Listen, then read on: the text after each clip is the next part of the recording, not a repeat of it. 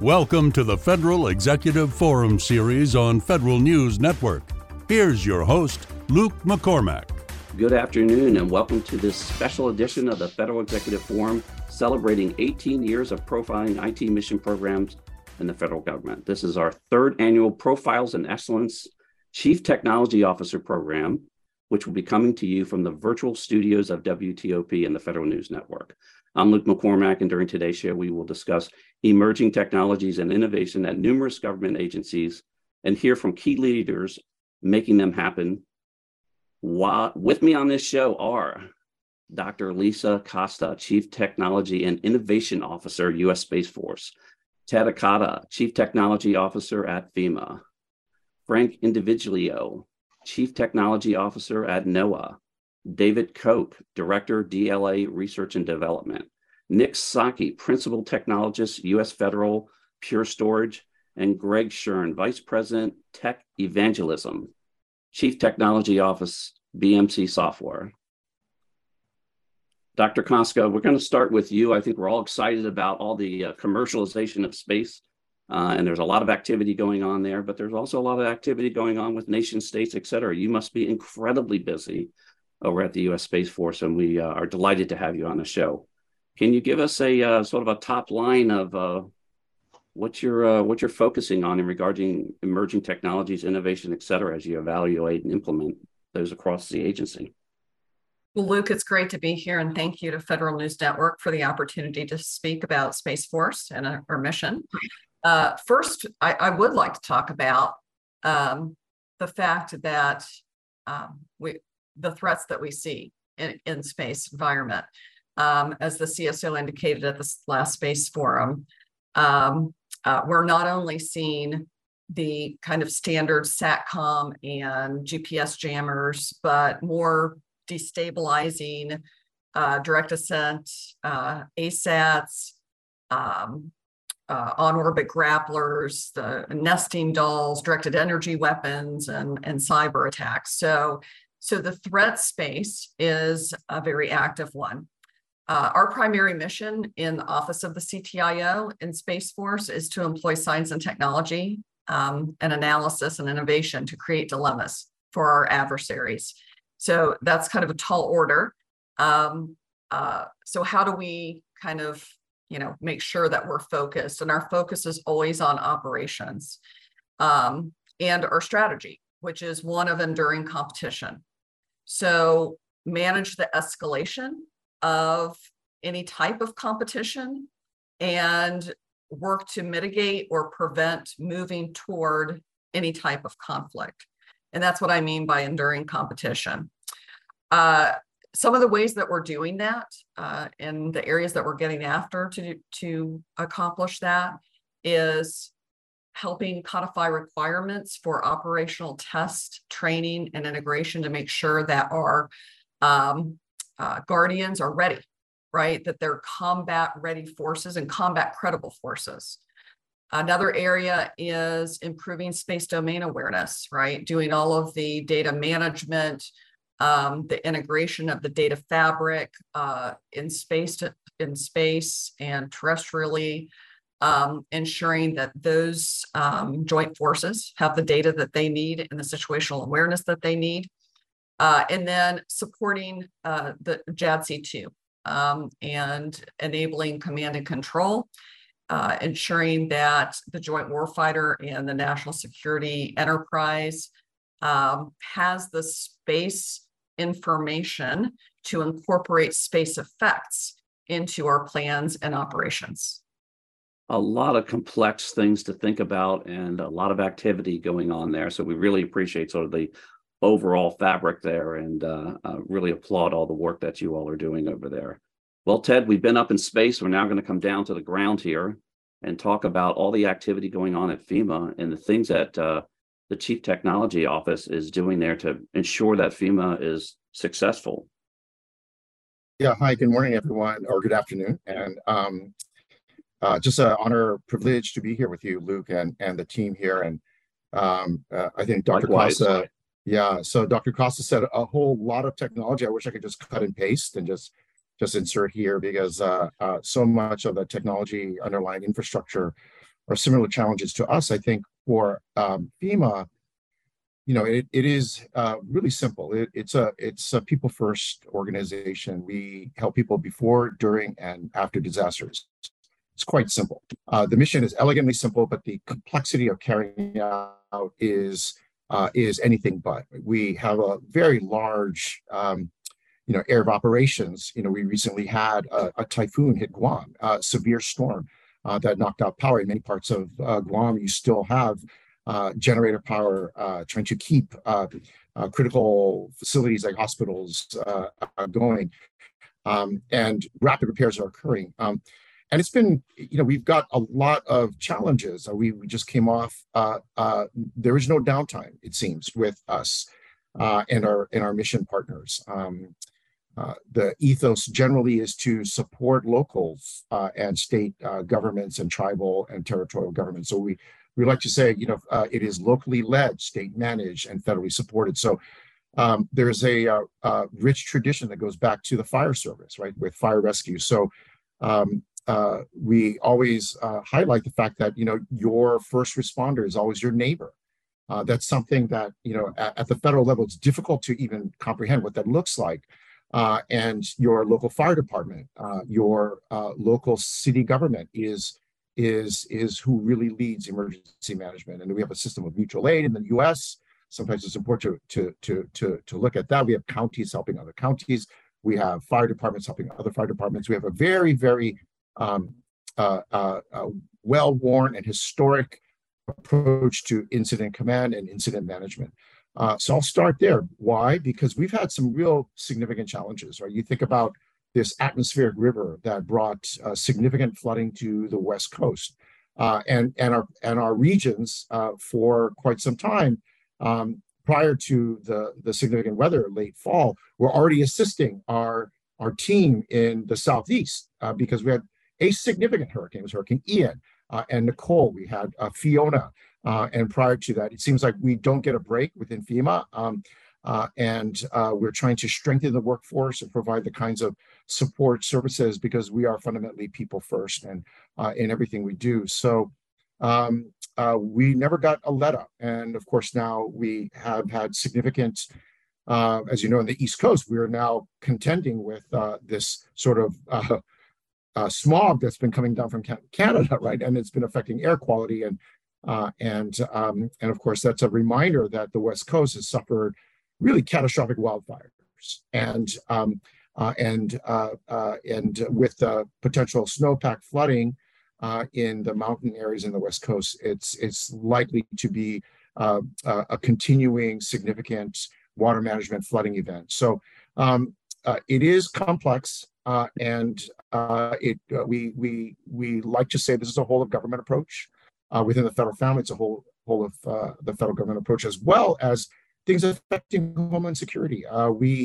We are part of DHS and the mission of DHS itself. And Luke, you know this because you were CIO at the department.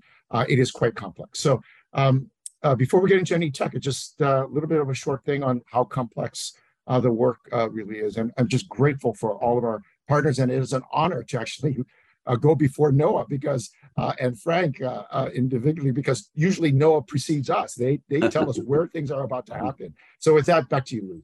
Thank you very much, Ted, and a great point there. And yes, all response is definitely local, but you have to deal with these things on a global perspective, which insert NOAA, right? You're up in the air, and I think a lot of people know that, and you're certainly down on the ground and below the ground. Frank, give us a top line of the activities that are going on across NOAA to keep this country safe.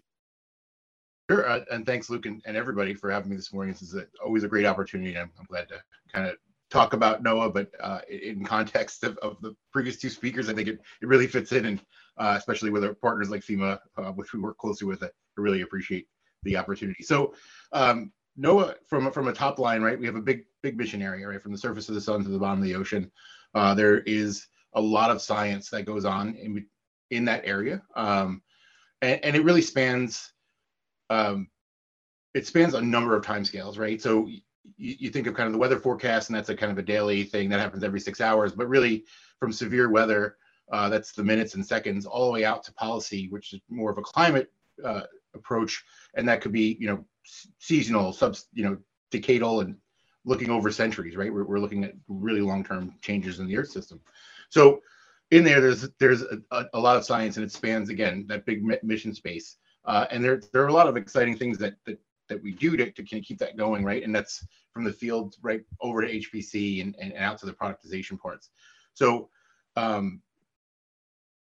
in the lens of kind of technology and emerging tech, I think the really exciting things that we do really enable the scientists in the field, right? So people, and I'm sure other agencies that have gone or have talked, and we'll talk later, do things out in the field. That's a hard thing. Like Ted mentioned fire weather, right? A lot of data needs to go to the people who are responding to fires. People have to, understand the weather patterns around fires. That's a lot of data collection. That's a lot of, up to the minute modeling. And there's a lot of advances that go into that. But a lot of the technology around that will, whether it be, how do I extend the meteorologist on the ground's ability to do their job? How do we get information back between agencies, between people responding, all the way out to, how do we prepare people? Like if you're in the New York or DC area, just like Ted mentioned, in the last couple of weeks, you've had to deal with, the fallout of fire somewhere else, right? In Canada and other places. And that happens in the West as well, right? So we've got a dose of things that have happened in other areas. How do you prepare people? How do you tell people that to be aware of these things? So it's kind of an exciting time in that, because a lot of the technology that's kind of readily available to us is now being applied, right? How do we can extend computing out to the field in a way that we haven't been able to before, and that takes things like cloud and networking, but it really extends the field personnel's ability to do their job, and things like machine learning and technologies around that area will provide a lot of additional capability, right? So how do we get better predictions? Well, if we can process data as late as possible in the forecast chain, get that data in at the very last second, we get a better forecast, right? That means a better product for everybody. So a lot of that work that goes on really aids the forecaster, and you can see that from machine learning to things like uncrewed systems, where we can put uncrewed systems in places where you don't want to put people, so they extend the forecaster's ability to do their job and get better data from the environment, and again, that extends across that whole big mission space. So it's an interesting time, and it's an interesting thing to see all this stuff, all these technologies come together and really aid the forecaster, and also aid your workforce, right? In the same way that we want to aid the forecaster scientists, we can use those same technologies to ensure that our workforce can be mobile. They can work from wherever they want to. They can keep things secure, right? So it spans not just the functionality, but also the business aspects of how we do our jobs, and making sure we have a secure environment, making sure that not only the data is safe and trustable for our customers and stakeholders, but also so that we can do our jobs in a really effective way. Better data, better instrumentation equals better data equals better decision making. So we really do appreciate that. David, all this technology being deployed, all these activities, but we got to get the beans and the boots out there. Tell us about DLA and where do you fit into this ecosystem, and where does the research and development piece fit in? Oh, absolutely. Hey, thank you. Look, first, I'd like to thank you just for inviting me to be part of this esteemed panel. What an honor, and what a great group of folks that are on here today. The Defense Logistics Agency has the mission, as you just alluded to, of providing that global logistics support to our warfighter. And we are so proud to do that mission, from food to fuel to clothing to pretty much 85% of all parts for any weapon system, whether it's an aircraft or a tank or a vehicle or a ship. We're providing that, not to mention 24 distribution centers around the globe providing that support. So certainly the mission is complex and really important. But Defense Logistics Agency is very proud of the robust research and development program that we have established, and we're pleased to share some of those emerging technologies with this esteemed group today. As the director, I'm focused on the following emerging technologies that are not only important to the public sector, but I think you would agree that many of them are important to the private sector as well. And we try to capitalize on the work that they've done. But things like communications and network technology, artificial intelligence and machine learning, as we've touched on a little bit this morning already. Additive and advanced manufacturing, and how do you get that to the warfighter at the point of need so they can make what they need if they're in harm's way. Supply chain risk management, it's important for our commercial industry. It's darn important for everything going on in defense. and of course, cybersecurity. So that's just a touch of some of the technologies that we're looking at in our R&D program. We do have 14 different programs spread across manufacturing technology areas and then also logistics research. And I think that's important because we really do that global supply chain mission, and the readiness of the service is of utmost importance to us. So I'm excited about talking about some of these topics as we move forward with today's discussion. And we're excited to be part of it. And we're excited to hear about them. So we really do appreciate that. Nick Saki at Pure Storage. Where does Pure Storage fit into all this and unlocking these capabilities for keeping this country safe? Well, good morning, Luke. And I'm very pleased to be here today with this tremendous group of innovators. And Pure is very proud to support our government agencies in leveraging their data to deliver outcomes for the benefit of our nation. So at Pure, our core mission is to empower innovators to build a better world with data by enabling them to maximize organizational leverage over that data and the economics of data. And everybody has spoken to the topic of obtaining maximum advantage from their information to accomplish their organizational objectives, to reduce adversarial competition, et cetera. The challenge we've had, and you mentioned it, Luke, is instrumentation of the world has enabled us to know things at tremendous resolution and tremendously faster than we ever have before. So we have more data from which to make decisions, but translating that from data to information to intelligence to knowledge remains key in shortening the decision cycle for taking effective action.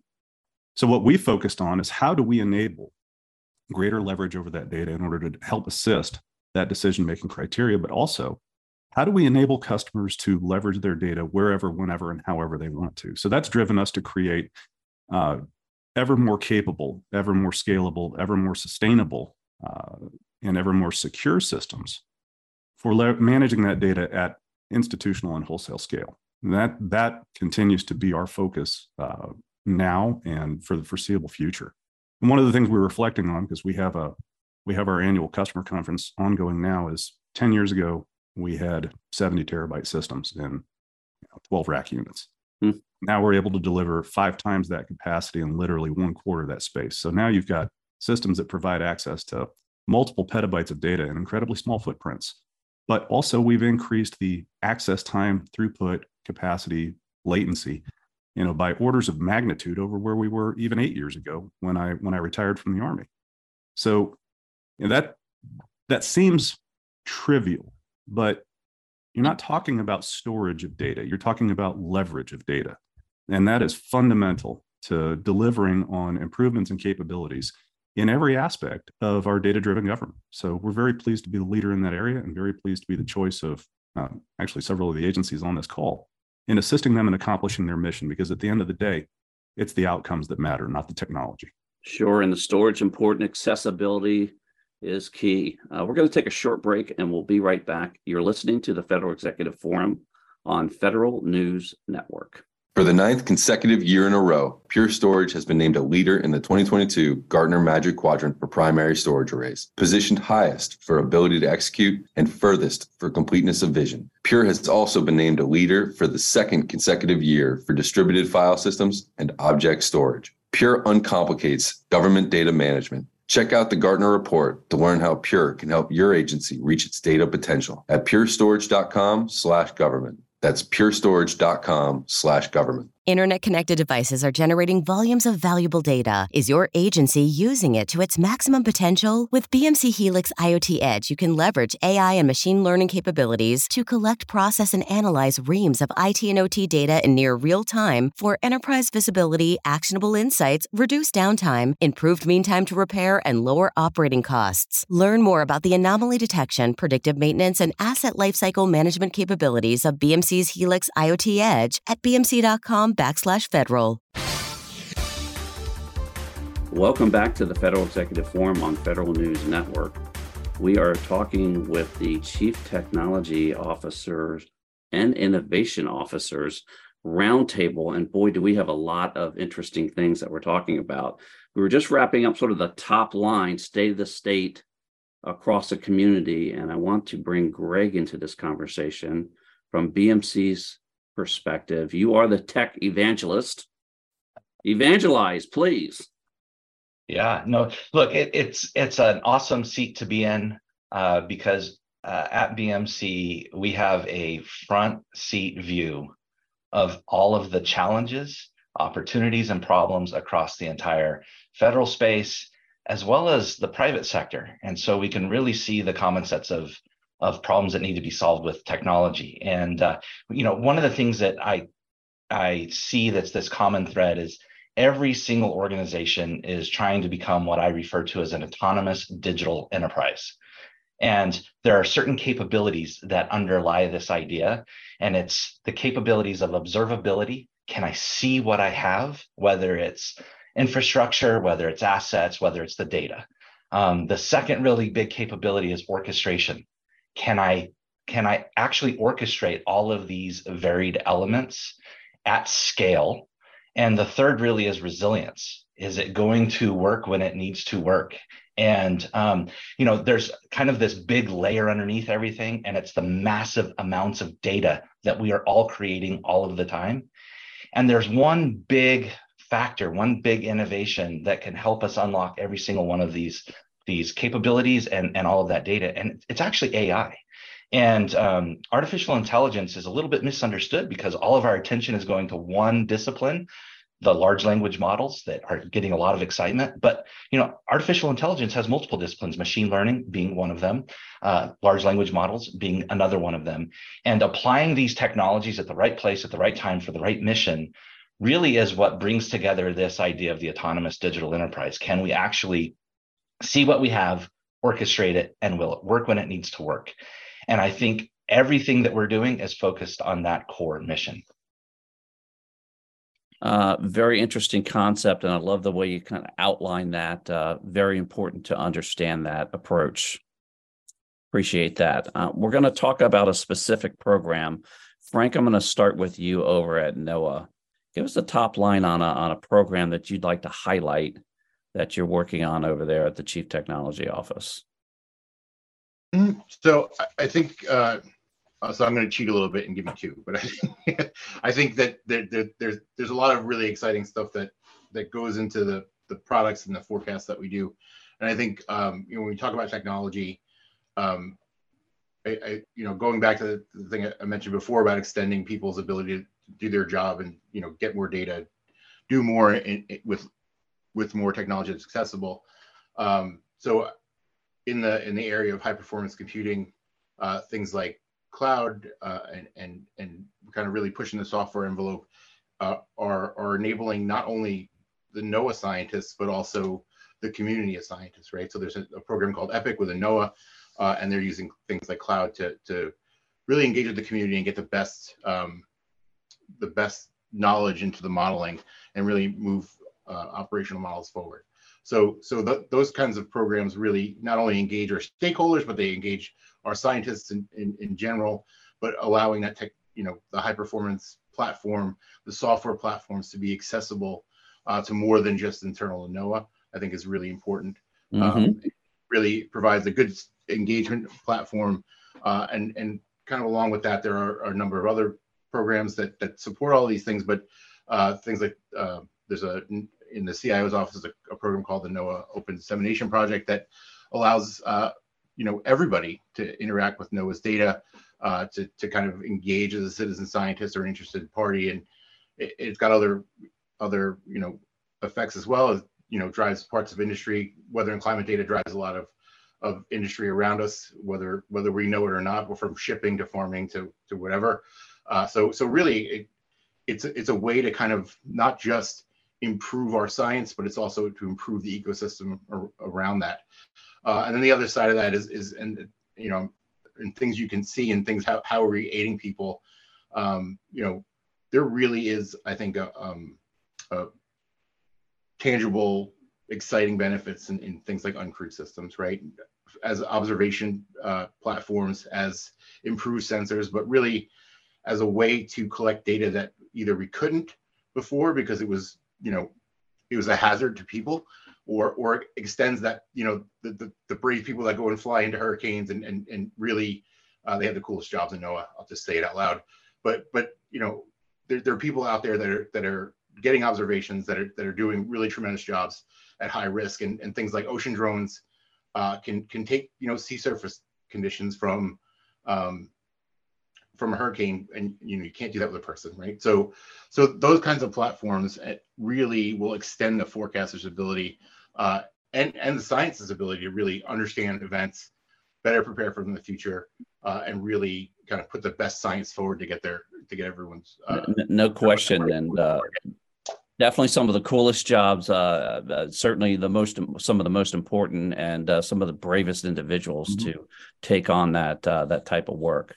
And good catch on the entire scientific community versus just the NOAA, which is comprehensive in its own right. Nick, Pure Storage, give us an example of where you all are doing some cool things with some of these agencies that you'd like to highlight here. Yeah, absolutely. So, trying to pick an area is kind of hard, but let's focus on some things like server, for virtualization and hybrid cloud. We'll try our best to pick one. Analytics. So I will pick AI. AI continues to be something where, as was cited before, the leveraging of massive amounts of data and the integration of that data to deliver relevant decisions in a timely fashion has proven to be something for which we are ideally well suited. So a couple of areas where that's applicable have been with the Department of Defense customer. We've talked about it before, the Department of the Navy. That AI as a service model is becoming rather more widely deployed across numerous agencies. And that ties to a number of different things. How do you integrate that data with like geospatial visualization for NOAA's purposes? How do you model the weather in real time and update that weather with most recent data? You have to have tremendous capacity and velocity of data in order to do that. So we've been, very pleased to enable the rapid integration of multiple different data types across a couple of different agencies. Space Force has an interesting use case as well. Think about cloud computing, they're above the clouds, but the ability to move data across, large scale three-dimensional spaces has been fundamental for things like our Portworx platform for container-based storage in Kubernetes, and providing that platform agnostic maneuverability of data to the point of need and back to, whichever point of need it is, from the edge to the core and back again. So those are probably two of our primary use cases, AI and cloud native computing capability, where we've been having substantial impact, especially early on, in helping agencies take advantage of these new and emerging technologies. We really do appreciate that. And you talk about the edge, and Dr. Casa, the edge for you can be quite a ways away there. You top-lined a lot of activity that you all are working on. I know you and the rest of the leadership are focused on a lot of areas. Can you give us an example of an area program that you'd like to highlight that's really going to ring the bell and be super impactful for all the things you all are doing there? Absolutely. And as both Frank and Nick indicated, it's very hard to pick one. Sure. Because I could literally speak all day about needing to create the Internet of Space things, right? And being able to put cloud computing, elastic compute out at the very edge, at the point of data collection to process. But instead, what I'm going to talk about is, I think, our most impactful program to date in Space Force, and it's focused on our most important asset, which is our people. And Space Force is inherently a highly technical agency or service, and we need to ensure that our guardians, both military and civilian, are digitally fluent. So we have contracted out with numerous companies to provide over 30,000 digital classes via Digital University. And so some people might be familiar with Digital University. Air Force originally put that digital platform together.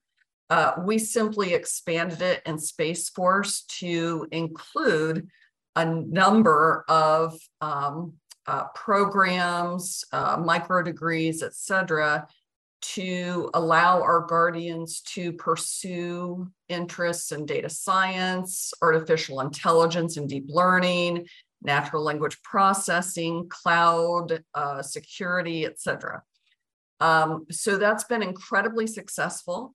And a lot of our folks end up working shifts, and it's a great opportunity to be able to continuously upskill your people. The second part of kind of upskilling our people is the Supercoder program. So some people might have heard of the digital immersive, and that is our Supercoder program. Now, these are individuals in Space Force who have already been trained on their operational mission. So they already have expertise in a particular either network, system, constellation. Then we send them to immersive coding school, and they learn to become full stack developers. And they return to their unit 6 months later with those hands-on skills to both work on that operational element they've been trained on, and then to be able to rapidly react to commanders' needs in the field. And much like the Army has, for example, their airborne patch, we have a very similar thing for supercoders. They get a Z prefix and in their coding, so you can identify the supercoders in your force, where they're at, and they get a supercoder patch that they wear. And so that is a recognition of the importance that we place on being able to have those hands-on, roll up your sleeve coding skills at the very edge of our force. Which is fantastic. And I presume these are uniformed employees in Space Force? They're both uniformed and civilian. Oh, cool. That is awesome. Billions of dollars of technology, and what a large program, a large focus on a very important area. I think that's awesome. I love the patch idea as well. Ted, you talked about a lot of operational activities at FEMA. Tell us about a program you'd like to highlight that the CTO office is working on to unlock all of that. Yeah, similar to a lot of what's been said already and covered, right? So this, really the idea is, how do we look at data itself, and how do we sense make? And then third, how do we communicate it, right? If you don't have communications with your state, local, tribal, territorial partners, you don't have incident command. And in a sudden onset disaster, you don't get time back. You just don't. Yeah. So it becomes a no fail, right? So in other words, what is the backup to the backup? What is how are sites more resilient? And what is the data itself? What are the intrinsic biases towards the data? And that's obviously a hint at some of the challenges with regards to AI, large language models. But we already use that already currently within the agency. We look at generative AI with regards to major, minor destroyed properties after a hurricane. We'll look at roof lines to determine that, and that actually gets into major decision making that goes into a presidential declaration. So they're similar to I think some of the comments already made.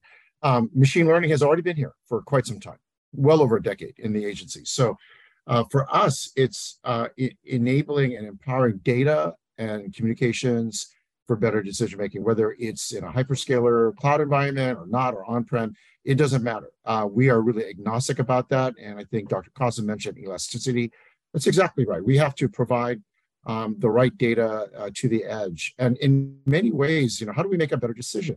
Because at the end of the day, all of this is so that a federal coordinating officer, an incident commander, can actually make a life safety decision and beginning the recovery process and the onward mitigation and strengthening resilience kinds of activities that will strengthen communities and make the nation stronger to what is an increasing pace for these natural disasters and man-made as well. We call them adaptive threats, things that Frank has mentioned and our wonderful partners at NOAA.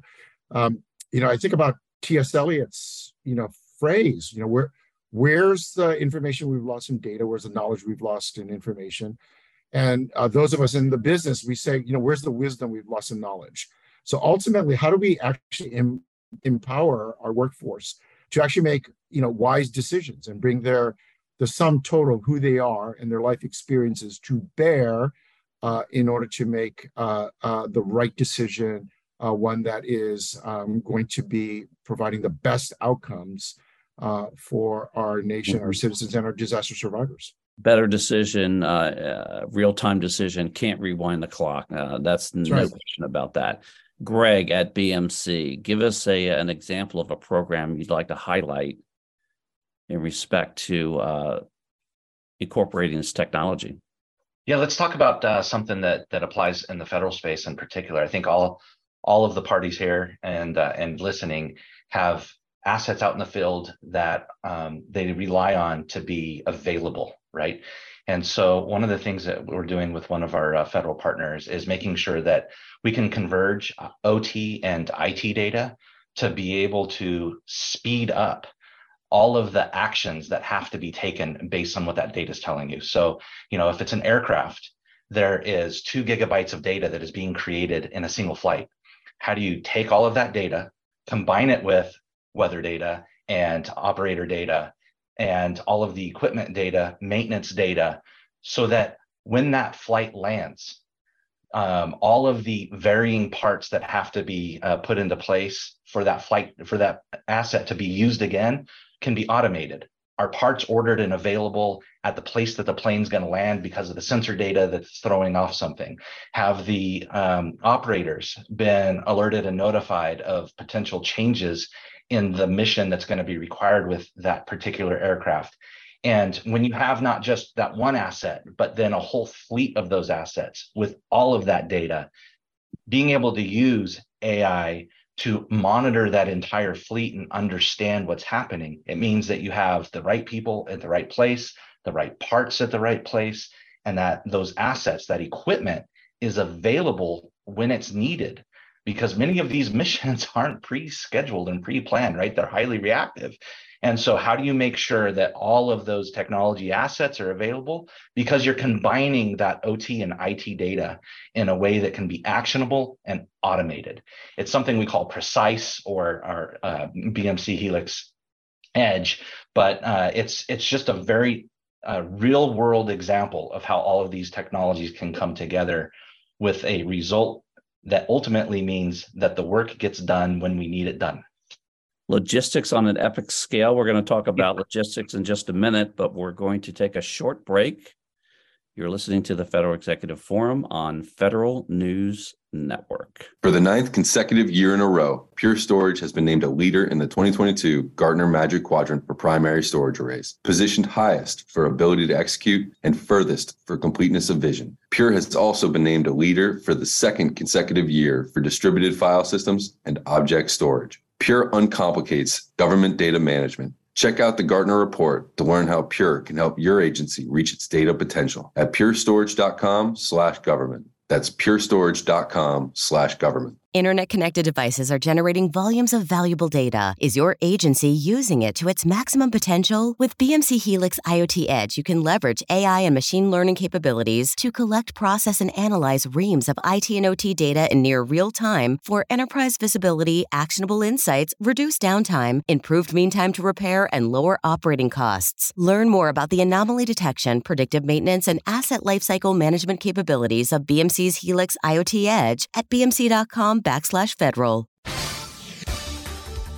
Welcome back to the Federal Executive Forum on Federal News Network. We are talking with the CTOs, specifically talking about, specific programs, quite frankly. I'm going to throw it over to you, Dave, to highlight a program regarding logistics. When we wrapped up earlier, we were talking about epic logistics.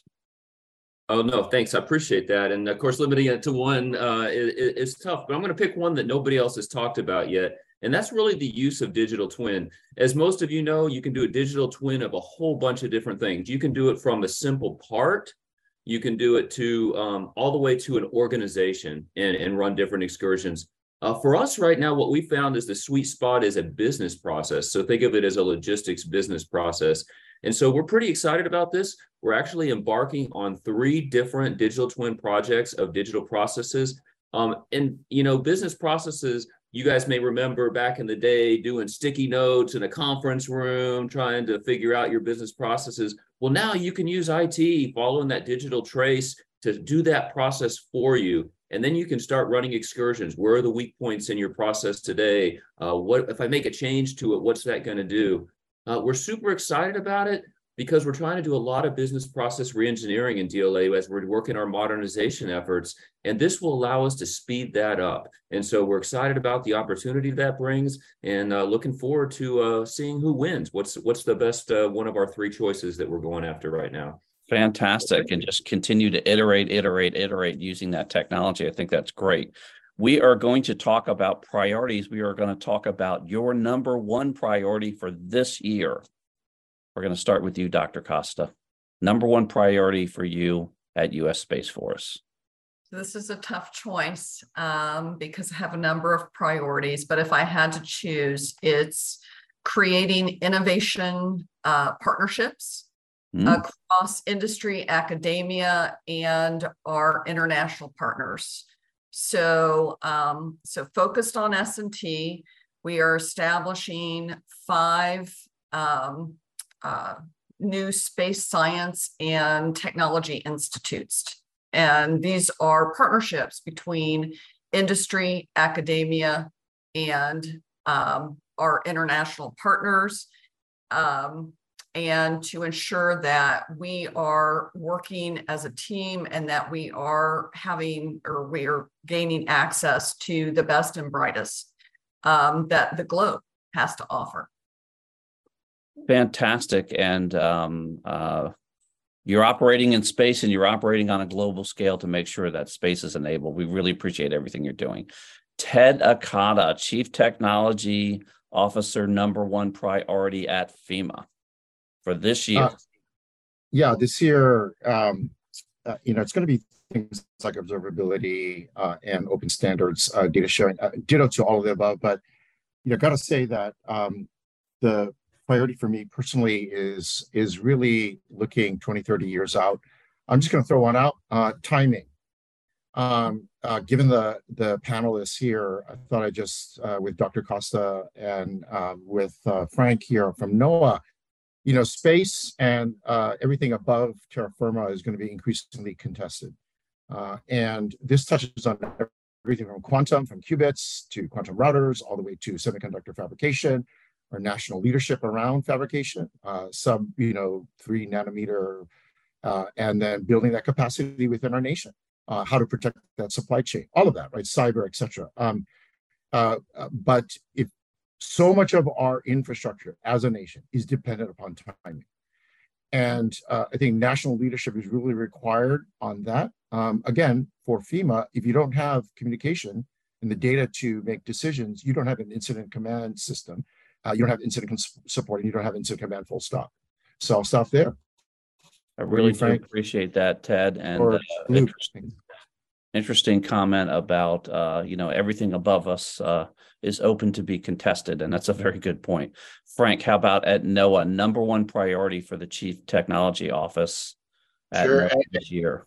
Yeah, and thank you. And Ted and Lisa kind of, we're all kind of thinking around the same things. I think, part of the things that Lisa was talking about and Ted were talking about are timing, educating, advancing the technology workspace. I think infrastructure and software, or specifically software engineering, is going to be the driver, right? So all this, we tend to look at IT assets as IT assets, but really they are part of a system. And I think that processing will spread out, and that takes a lot of not only services but also engineering, right? So I think the focus on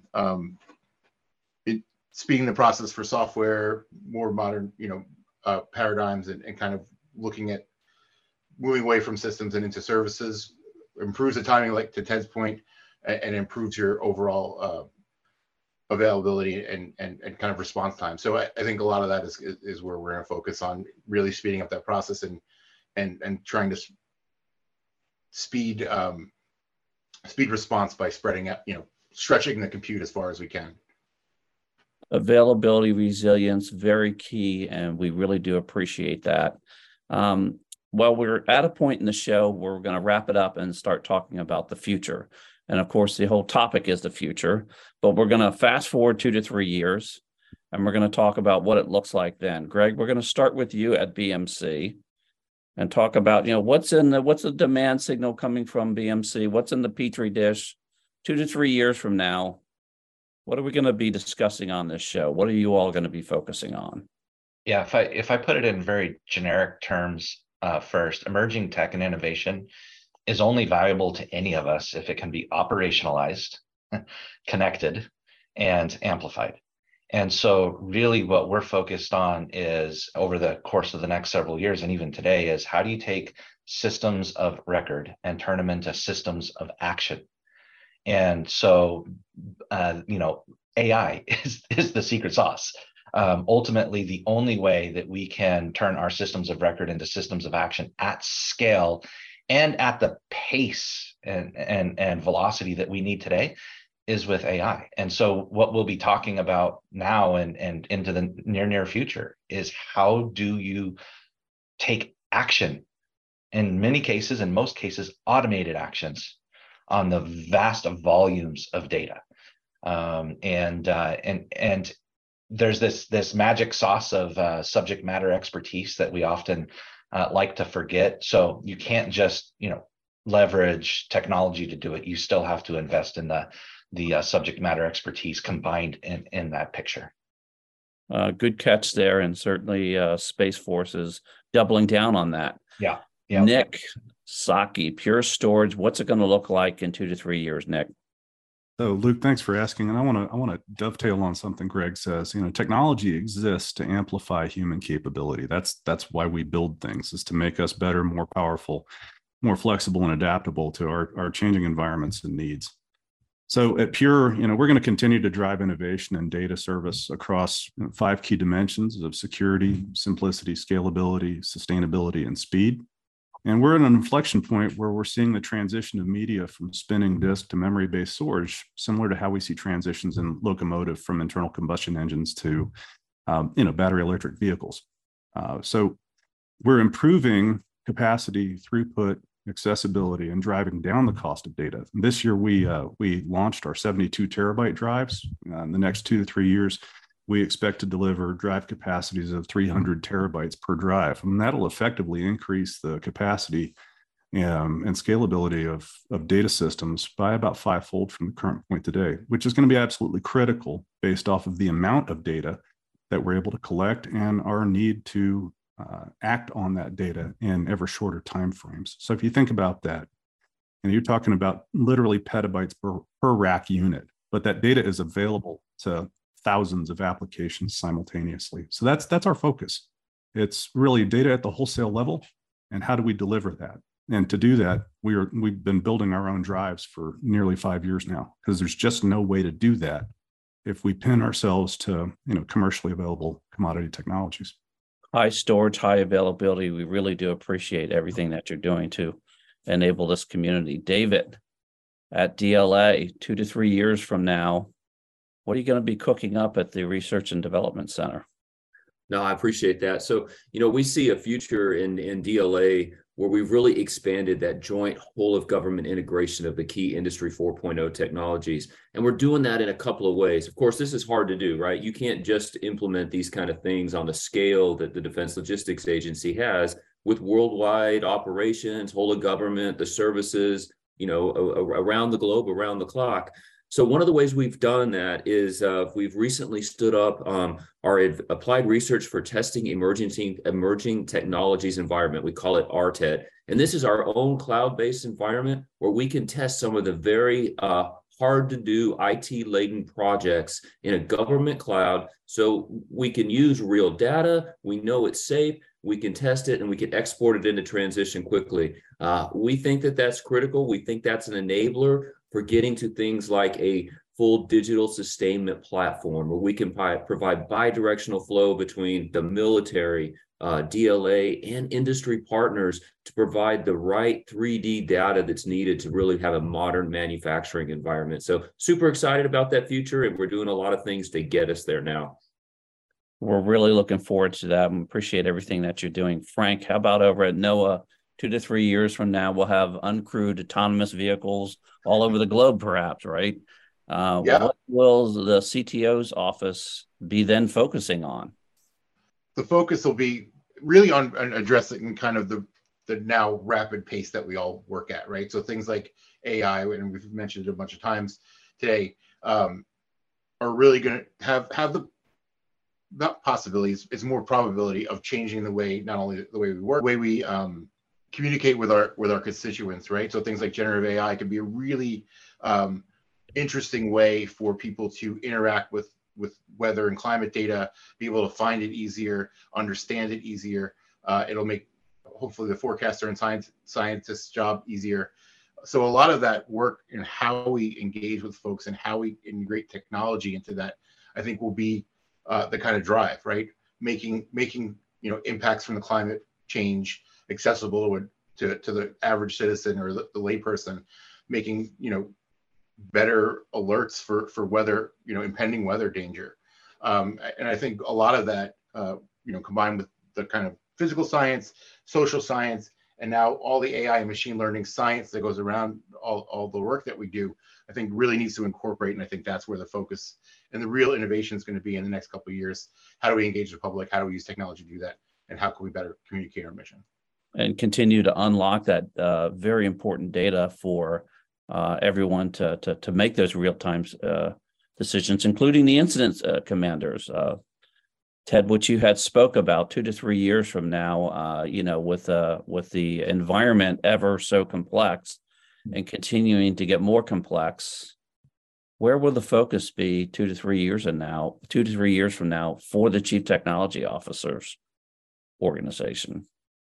Yeah, so that's a great question. And when you think about it, hopefully with regards to this hype cycle for new technologies, hopefully the bubble will be burst on AI a little bit, right? Because I think there's just, folks will learn, we'll have policies that help address things like a bias in data, unconscious bias. And if you just, watch Shalini Kantaya's documentary called Coded Bias, or Kathy O'Neill's book on weapons of math destruction, I mean, the conversation's already happening. So hopefully, we'll get past this and we'll actually get to the real work of how to actually do this. So one thing I think for the workforce, because there's so much noise, and I don't mean signal, I mean wisdom, going back to Elliot. The idea is you're now seeing the growth of, and I think it's going to mature in the next couple of years, this whole field of personal knowledge management.